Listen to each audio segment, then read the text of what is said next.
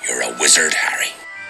It does not do to dwell on dreams and forget to live. I can tell you how to bottle fame, brew glory, and even put a stopper in death. It takes a great deal of bravery to stand up to your enemies, but a great deal more to stand up to your friends. Hey everyone, welcome to Hogwarts, a podcast. Hey everyone, welcome to Hogwarts, a podcast. I'm your host, Dan, and today we are discussing the next chapter in our read-through of the Harry Potter series, Chapter 6, The Journey from Platform 9 3/4. Today we actually have a new guest with us. Anna has tagged out, and today we have Sammy. Hi. She's relatively new to the Harry Potter series, so what made you kind of fall in love with the series of Harry Potter? Well, growing up, I enjoyed the movies. I only saw movies 1 through 4 in my childhood. My senior year of college, I decided to read all 7 books in a matter of 5-6 weeks. So It's impressive. I read quite a bit. Yeah, how many books did you tell me you've read in the year? I just wrapped up book 59. I'm working on book 60 and 61 as we speak. That's within the year. Yes, within the year. The calendar year? The calendar year. That's impressive. That's impressive, people. Yep. Yeah, it's a lot. So what I love about this series and the reason why I stuck with it is not a lot of authors do you grow up with the writer. You read the first book and it's written more at an age where Harry is, and then by the time you finish the series, you feel you've grown with him and you're reading at the age he would be. And that's unique to the series and something I have not found in other book series. For sure. No, that's something that I definitely was attracted to with this series as well. And I started almost with Harry himself when I was around 11, so I literally kind of made that grow-up kind of trajectory as well. So I totally understand that. I think it is one of the highlights of the series and definitely one of J.K.'s highlights as an author and a writer, which she definitely kind of lets loose. And the last chapter we had was Diagon Alley, and you get kind of that sense of imagination and wonder on all of her descriptive details that she has in that chapter. And that was mostly the setting, right? That was mostly like the world that we're in. This chapter, I feel like we get to meet so many characters in this series. We get a real good intro to some of the people that Harry's going to be interacting with. For example, we start out meeting the Weasleys, Hermione, Neville, Draco, Crabbe, Goyle, Lee Jordan. Hedwig gets his name. Or her name, sorry. Oh my goodness. Hedwig gets her name. How dare you? I am so sorry. I corrected myself. I caught myself. Scabbers and Trevor. Yes. Any of those characters, I mean, obviously there's some big ones there. Oh, definitely. Some of the biggest. Some of the biggest. What kind of jumps out at you at some of these first meetings with the characters? It's hard here to not have spoilers because some of the stuff that jumps out is definitely up there in the spoilers, so I'm sure we'll probably get to that later. But it's interesting to see their personalities before they're established with Harry. You kind of get to see what they're like before they're surrounded by the famous Harry Potter. Yeah, for sure. I think one thing that kind of pops out to me in this chapter is the twins, the Weasley twins that we meet, Fred and George. Mm-hmm. So we get introduced to them and their kind of snarky humor. Their antics. Yes. When Harry's kind of overhearing their conversation before they even enter Platform 9 3/4. They're out there, and then Mrs. Weasley says, "Fred, you go." And then they have this, "No, I'm George. How can you do this? You're our mother." I'm paraphrasing. But that kind of interplay, just trying to play a prank on their mom. So you get a kind of intro to their humor there. And then you get it later on the back end when Harry's overhearing a conversation of them on the platform. But in between those two moments, they notice Harry struggling with his trunk. And they go over, they don't have to, and they go over and they actually help him lift his trunk into the compartment. It's a really interesting... And then in that second conversation, they also have... they notice it's Harry Potter because he switches his hair and they see the lightning bolt scar. And they go back to their mom and they're like, oh my goodness, do you know who that was?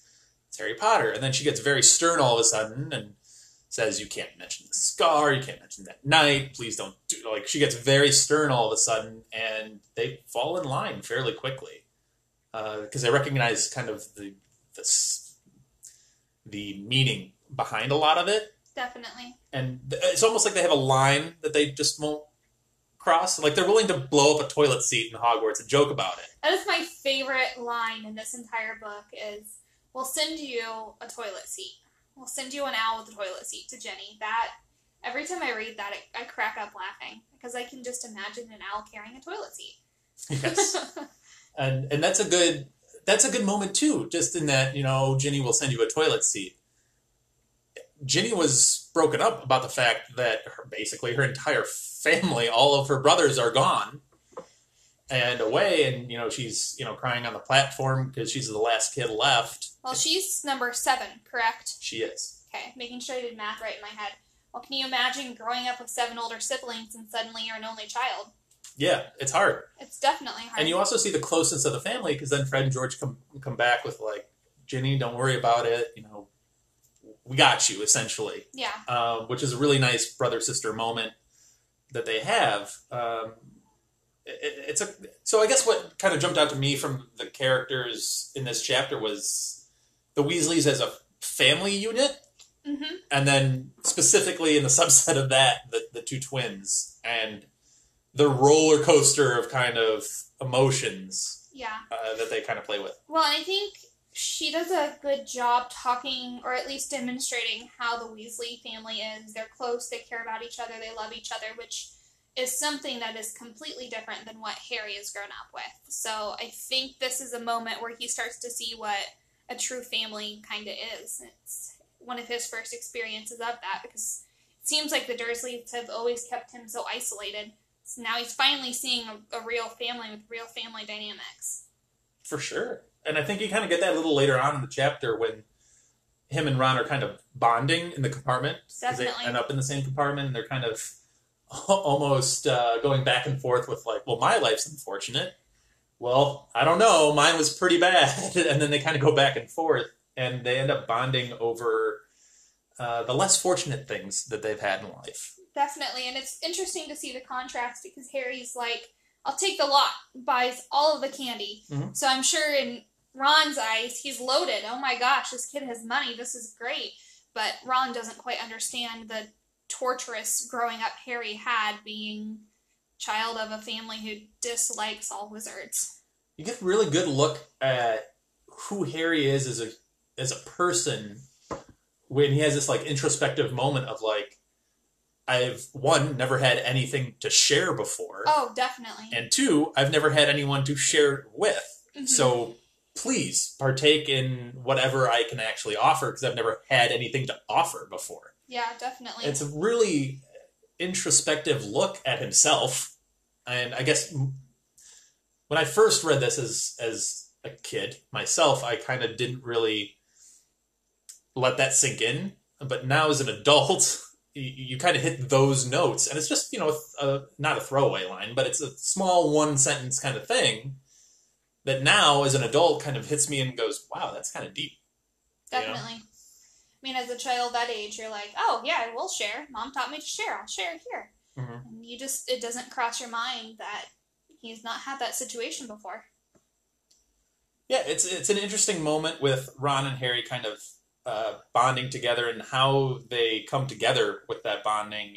It's unique and it's a wonderful kind of partnership that's developing there. Definitely. What we left off with the twins and their antics is the spell that they gave that they gave Ron to turn. Yeah, Scabbers rat yellow. yellow. Scabbers is Ron's rat. Yes. We should just clarify. We should definitely clarify that. Yes. It's not okay, children, to turn your friends yellow. Yeah, you can kind of see how, at least this stage, how gullible Ron is, because it really doesn't sound like an actual spell. Not even close. Which then Hermione comes in and essentially tells him that. Which I love how they describe these characters, by the way. I mean, Ron is, and J.K. does a great job usually describing characters on their first meeting. But she describes Ron as tall, gangling, thin, big hands, big feet, and a long nose, which I never really picture Ron with. I don't have much to add there because I grew up seeing the first 4 movies. So I do not have J.K.'s descriptions in my head. You have the Rupert Grint. I have Rupert Grint. And I have, literally every single one of those characters I have ingrained in my head what I saw on the screen. So it's kind of an interesting perspective. And honestly, I know I shouldn't, but descriptions I kind of just quickly blow past and don't even think much about them because I already have an image in my head.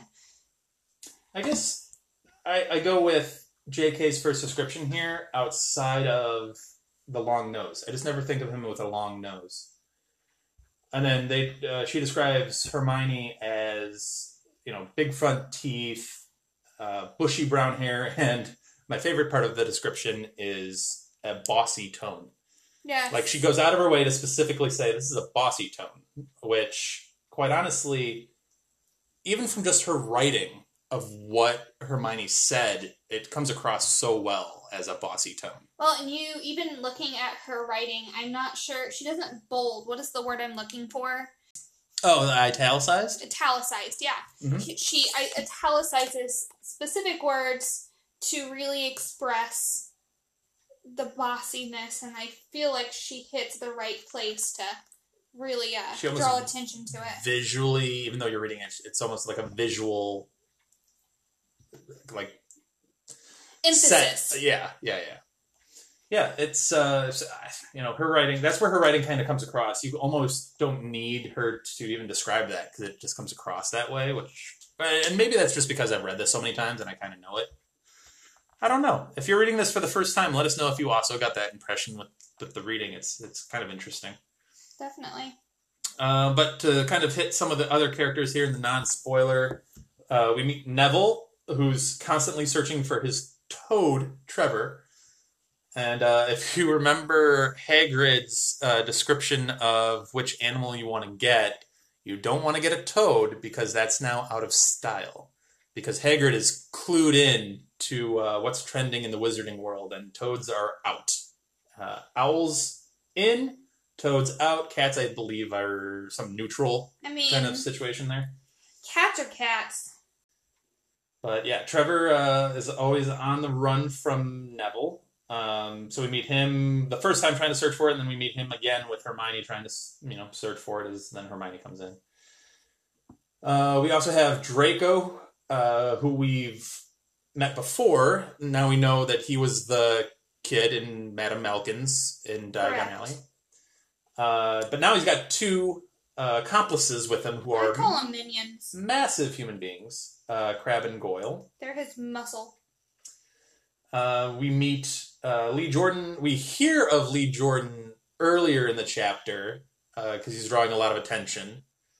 And I always forget that Lee Jordan is mentioned so early in this series. I mean, it makes sense now because we're meeting the students, I suppose. But I never think of Lee Jordan being so early in the franchise. Hedwig gets her name, which is pretty awesome. So we have the kind of the trio of pets that have now been introduced. We have Hedwig, Harry's owl, Scabbers, Ron's rat, and Trevor, Neville's toad. I think Trevor is a very dignified toad name. It's a very accomplished name for a toad. Scabbers is pretty dead on for a rat.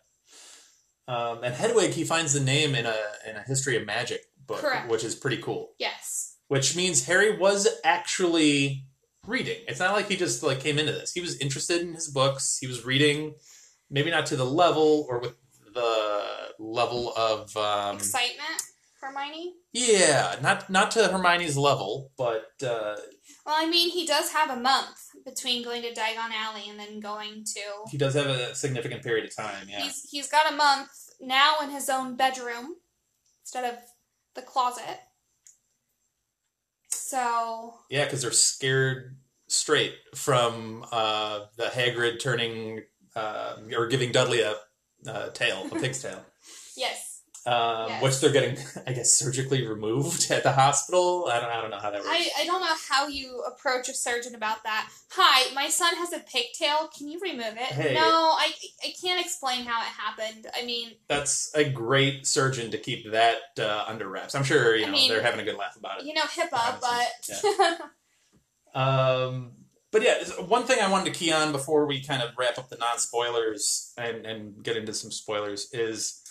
one thing that really hit with me on this reread specifically was as they're pulling out of the station, Harry has this moment of, I don't know where I'm going, but it's definitely better than where I've come from. And that excitement is almost like you could feel it. It's palpable, yeah, definitely. And I identify with that so much now because... as I'm older, I've traveled more and I've gone to new places and I don't know what I'm getting myself into and I don't know where I'm going to be or wherever. And that's exciting to me. So I kind of identify with Harry's kind of sense of adventure there as he leaves and goes into this whole new world, essentially. Yeah, and I love how that is partnered with Ron's, I don't know how to say it, this is normalness of going to Hogwarts. He's a little nervous, but he doesn't seem as adventurous as Harry. I mean, you get the chocolate frogs coming through, and he's like, oh, I've got plenty of Dumbledore, but Harry, this is all brand new. And what I love, the detail she puts in there, is later on it has listed of what cards he now has. So Ron has not only helped him through the start of the adventure, but he's also helped integrate him into more of the traditions of collecting cards. It's such an interesting juxtaposition of Harry's so interested in Ron and Ron's life about, so you guys do magic all the time? That's a thing? That's normal? You guys clear the table with magic? Yeah. Where Ron is just as interested in Harry and you didn't know about any of it? You didn't know about Dumbledore? And you didn't know about any of this? You didn't know? You did not know that Dumbledore is excited about 10-pin bowling? You didn't know that? How could you not know that? It's a very interesting back and forth of them learning about each other, and not just them as people, but them as whole other entities. Muggle versus wizard. Communities, just completely different communities in the ways they were raised. It's fascinating because you don't really ever think of it. And then you kind of read this and you think, wow, they must be completely thinking the other person is so wildly different. Definitely. It's cool to think about. But that was, one of my other takeaways from this chapter. But I think we're going to stop there with the non-spoilers, unless you had anything else you wanted to... I think I'm good. Cool. So we'll take a break, and then we'll be right back with some Harry Potter spoilers. In the dungeon! Turn around in the dungeon! All right. So we are back with the spoiler section for Chapter 6, The Journey from Platform 9 3/4. So if you're reading this for the first time, and this is your first introduction through the books, you should probably want to stop now and read through a little bit more, and then, come back and hang out with us for the spoiler section. I would almost recommend just finishing it and then coming back, because there's some seeding here for the future. Yeah, we're going to talk about, we're going to talk a lot about the Weasleys. I think that's going to be the biggest chunk. I mean, how can you not? The Weasleys is absolutely my favorite magical family in this entire series. I think I just loved everything about the Weasleys in this chapter, actually. I love Ginny's first reaction to Harry. Oh, yeah. Which is pretty awesome. Well, and I find it funny that her reaction doesn't change for a little while either. No. She's always, like, just Yeah. gobsmacked by him until, I don't know, what, 4th or 5th?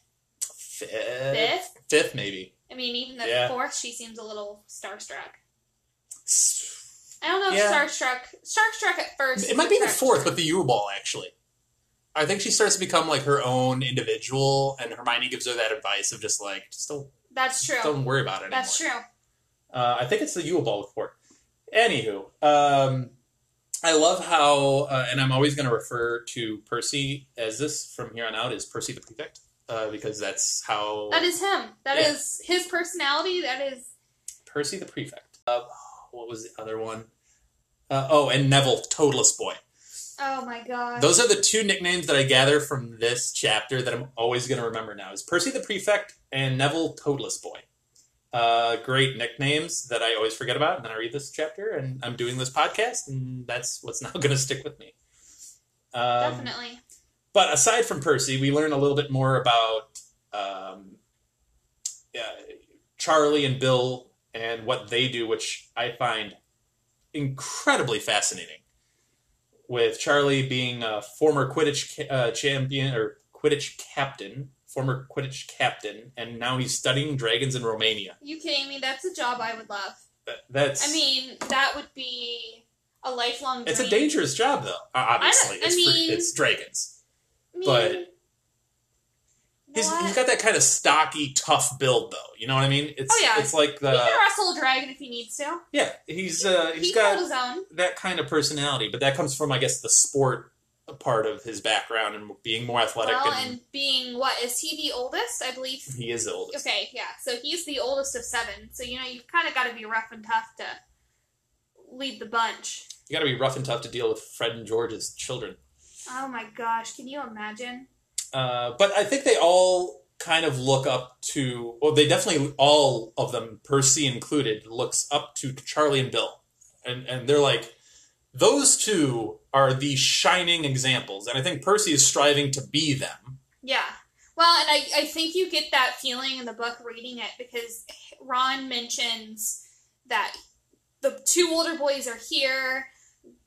Percy's the prefect, and then he goes into, the twins are just absolute handfuls, but they get good They're marks. smart. So I think it's a good way to set up Ron's insecurities of himself because Sure. he's got a brother who works with dragons, another one who works with Gringotts, so he's got one brother who seems to be absolutely perfect, gets his own owl and his own wand? No, his own...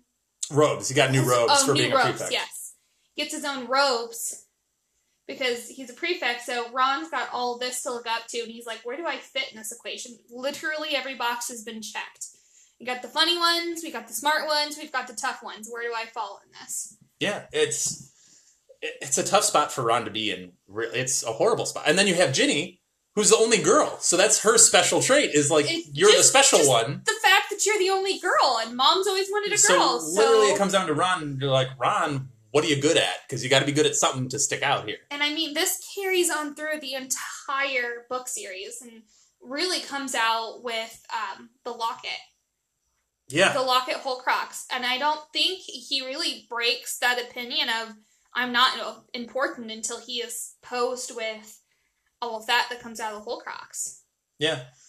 Yeah, no, it's a constant struggle for Ron, and it's understandable. It's understandable. 100% understandable. I mean, it's hard to relate personally being an oldest child like you are. It's hard to be like, oh, I've got to follow in someone's footsteps, so I'm grateful to have grown up the oldest, but I cannot imagine the, not only 1, but 5 older siblings. That's a lot.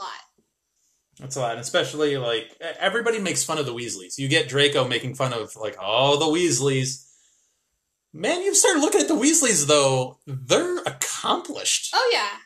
I mean, they're, what is his name?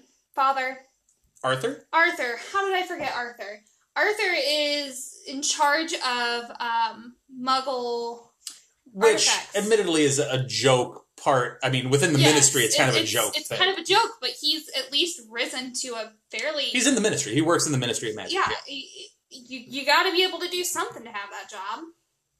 And again, Mrs. Weasley, essentially with She's Arthur, the boss lady. she raises all of these children. Oh, wonderful children. And Going to Arthur does correct her. too, but I mean, Molly's kind of the stay-at-home mom kind of thing, so she gets the vast majority of time with all of these children, and especially Fred and George. So she's such an essential character to this series, and hopefully readers have, and I think you do. I think you can't read this series and not understand her value and all of the characters and actions that she's touched in this series. For sure. She's an enormously important character. I mean, she essentially becomes Harry's replacement mother. Oh, yeah, easily. I mean, he didn't have a positive female character until he met her. And that is the positive female character in his life. Yeah, we could talk about Weasley's all night. McGonagall, I guess she's there too. But she's not as mothering and as... No. No, she's not. Not at all. I mean, She is her in heart's her own there. way. Her heart's there. She's just outwardly a very stern individual, whereas Molly's a little bit more soft. Yes. Not all the time. I mean... As we see with Howlers and such. And you get into the second book where she's ripping the twins a new one and turns around, I don't blame you, Harry. Right. It's nice to see you. Would you like some breakfast? Continues to berate the boys for making stupid decisions. Yeah, we could talk about the Weasleys all night. And I'm sure you'll talk about them repeatedly in the future. So we're going to continue talking about the Weasleys as we talk about Percy's old rat, which is now Ron's rat / not rat. Spoilers, because we're in the spoiler section. So a couple of things here with Scabbers. One, there was a really interesting line so Scabbers is obviously not a rat. It's Peter Pettigrew, which is a adult man. And it was stated that he was sleeping in Ron's lap. This is, just for clarification, essentially a grown man sleeping in a child's lap, which is a little weird. It is. It's a little weird. It is. There's that. We're going to move past that into the larger picture. But there's a quote specifically that I want to kind of pull out of here. I think Ron refers to Scabbers as he might have died and you wouldn't know the difference. And if you know the whole story, I've kind of pulled this out because I thought it was interesting because, I mean, that's kind of what happens to Peter Pettigrew is, they just all assume he died, moving on with the life, and he's still alive, but no one really cares or notices or wants to look into it further. They just kind of accept the truth of... Well, how many years has he been alive? I mean, how many people have an 11-year-old rat? Yeah, it should be an indicator, absolutely. It's like no one really wanted to look into that because no one particularly cared. It's a magical rat, apparently. With a missing toe. And, we can get into this more with the Marauders. And I know Anna, our last guest, has a lot of to talk about with the Marauders, but I don't know whose decision it was to have James becomes the stag, Sirius becomes the dog. Obviously, Lupin has his transformation built in. Was it those three deciding, hey, Peter, you should be this because we need this from you? Or was that just Peter and his characteristics led him to be a rat? To me, it's just always seemed that if you become an animagus, that it is whatever creature is your personality. Because Rita Skeeter is a beetle. I mean, how better of a description of her than some bug that crawls around listening? It's similar, though, to Peter in that it's a rat. No one's looking for... Right, exactly. There's rats everywhere, I'm sure, in however many year-old castle Hogwarts is. It's something that you can just slither in and out of without detection. No one thinks twice. Yeah. Which is what, hers is, too, that's how she gets her stories, essentially. But I thought it was an interesting quote just because of how he, quote unquote, died. That it just kind of goes unnoticed and no one really cared to look into it more than they did. Ron did look into it a little bit because he blamed Hermione's cat, which started a little bit of a feud. Oh, yeah, that's true. Tease them up for their very complicated relationship. There was an interesting moment with Scabbers, though, right before, amongst all of the interactions between Harry, Ron, and Draco, and Hermione, and Neville. But when they get into the fight with Draco and Crabbe and Goyle, Scabbers bites Crabbe or Goyle, I can't remember, because they're honestly fairly interchangeable. But he bites one of them, and I'm like, this is the most active Scabbers was up to this point, and he chooses to be active to protect Ron and Harry, which I find interesting because either he's doing it to protect Harry because he knows who Harry is, or he's doing it because he hates the fathers of Draco, Crabbe, and Goyle, who are all, spoilers, Death Eaters. Or he just has a loyalty to the guy who's feeding him. The guy who's fed him. I mean, maybe there's some animal instinct to it. That's fair. It's just an interesting moment where I'm like, wow, Scabbers going out on a limb and protecting Ron and Harry from that trio. But there's some interesting interactions. Obviously, they're seeding for a Harry-Draco rivalry here, which becomes... almost key in the story. I mean... It becomes intense. It becomes very intense and somewhat stalkerish at points between the two of them. I mean... You literally have Harry checking on Draco's every move for like an entire book. You literally have Harry and Ron turning into other people, Crabbe and Goyle, to sneak in just to secretly interview him. Yeah. And then they're also seeding kind of... I guess they're not really seeding it, but obviously it's Ron and Hermione kind of clash hard. Oh, yeah. Very antagonistic start to their friendship, relationship, whatever you want to call it, at this point. And it's almost so much so that now that you kind of know how it turns out, you're like, wow, they're really kind of seeding that early of like, sure. Ron and Hermione are kind of going to be more of a connection. But it's very antagonistic to start. But it's just interesting how those two pairings kind of start forming even now. Oh, yeah, for sure. And speaking of pairings forming, they all get into the boat to go see... Yes, it was the four of them. It's the four of them. And it's the four of them the entire the entire book series. Neville always worms his way in. He's the fourth wheel. He's for sure the fourth wheel. But what's interesting about it is as you get further into the series, you kind of think of Neville as just that throwaway character that's not supposed to be in Gryffindor, so on and so forth. But as you read, you realize that both Harry and Neville could have had interchangeable lives.